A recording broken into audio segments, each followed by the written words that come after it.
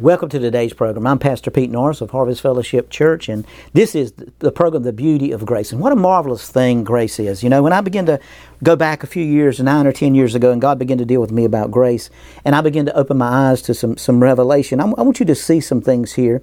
And I want to start with Romans chapter 6, verse 7, and I want to start with let's move up to about verse 6.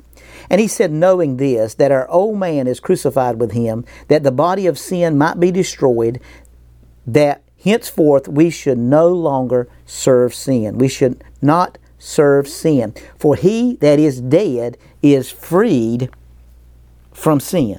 Now I want you to get that. He that is dead is freed from sin. Now that means he's been justified from sin. That means he's been declared. There's a letter in your Bible beside freed, more than likely in most of his Bible. And the word beside it is the word justified. So we see, for he that is dead is justified from sin. Now, if we be dead with Christ, we believe we shall also live with him. Knowing that Christ being raised from the dead dieth no more, death hath no more power over him. For in that he died unto sin once, but in that he liveth unto God. Now watch this, verse 11. Likewise reckon ye also yourselves to be dead indeed to sin, but alive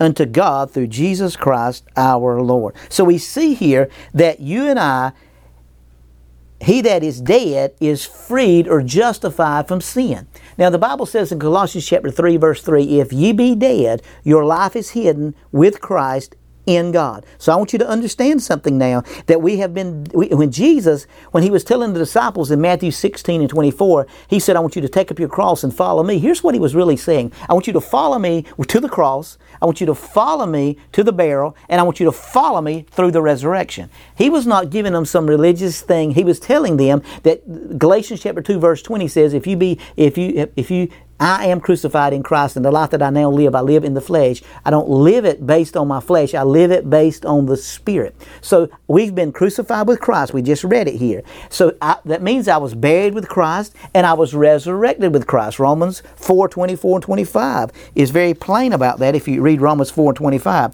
Who was delivered up for our offenses and was raised together in our justification. So he declared you righteous. So God is the only one that can declare you unrighteous. So we see here that if we died with him, we shall also be reckoned with him in the resurrection. Now, is it possible that the resurrection he's talking about here, he says, therefore do not let sin have reign in your mortal body, that you should obey it in its lust thereof. So we see that God is portraying into us that we died with him, we resurrected with him, and now we're alive in him, and we're not alive to sin anymore, because the flesh died in the justification process of him claiming us. Now I want you to understand, it's very plain what he's talking about here. If you go back up to Romans chapter 6 verse 4, therefore we were buried with him by the baptism into death. That's not talking about the baptism of water. That's talking about we were baptized with him into Christ Jesus in the death, the burial, and the resurrection. We were also baptized into death, that like as Christ was raised up from the dead by the glory of the Father, even so we also should walk in the newness of life. When you and I followed Jesus to the cross, when he didn't die for us, he died as us. He came to earth, took on flesh to become like us. He took on flesh. He died on the cross, took the sins of the whole world, and died as me on the cross. Why? Because he died as me, but so he could resurrect for me. And we got to understand something, that we died, we were on the cross with him. We were baptized with him in the baptism into his death, not the water. We were baptized into his death. We were buried with him in the baptism.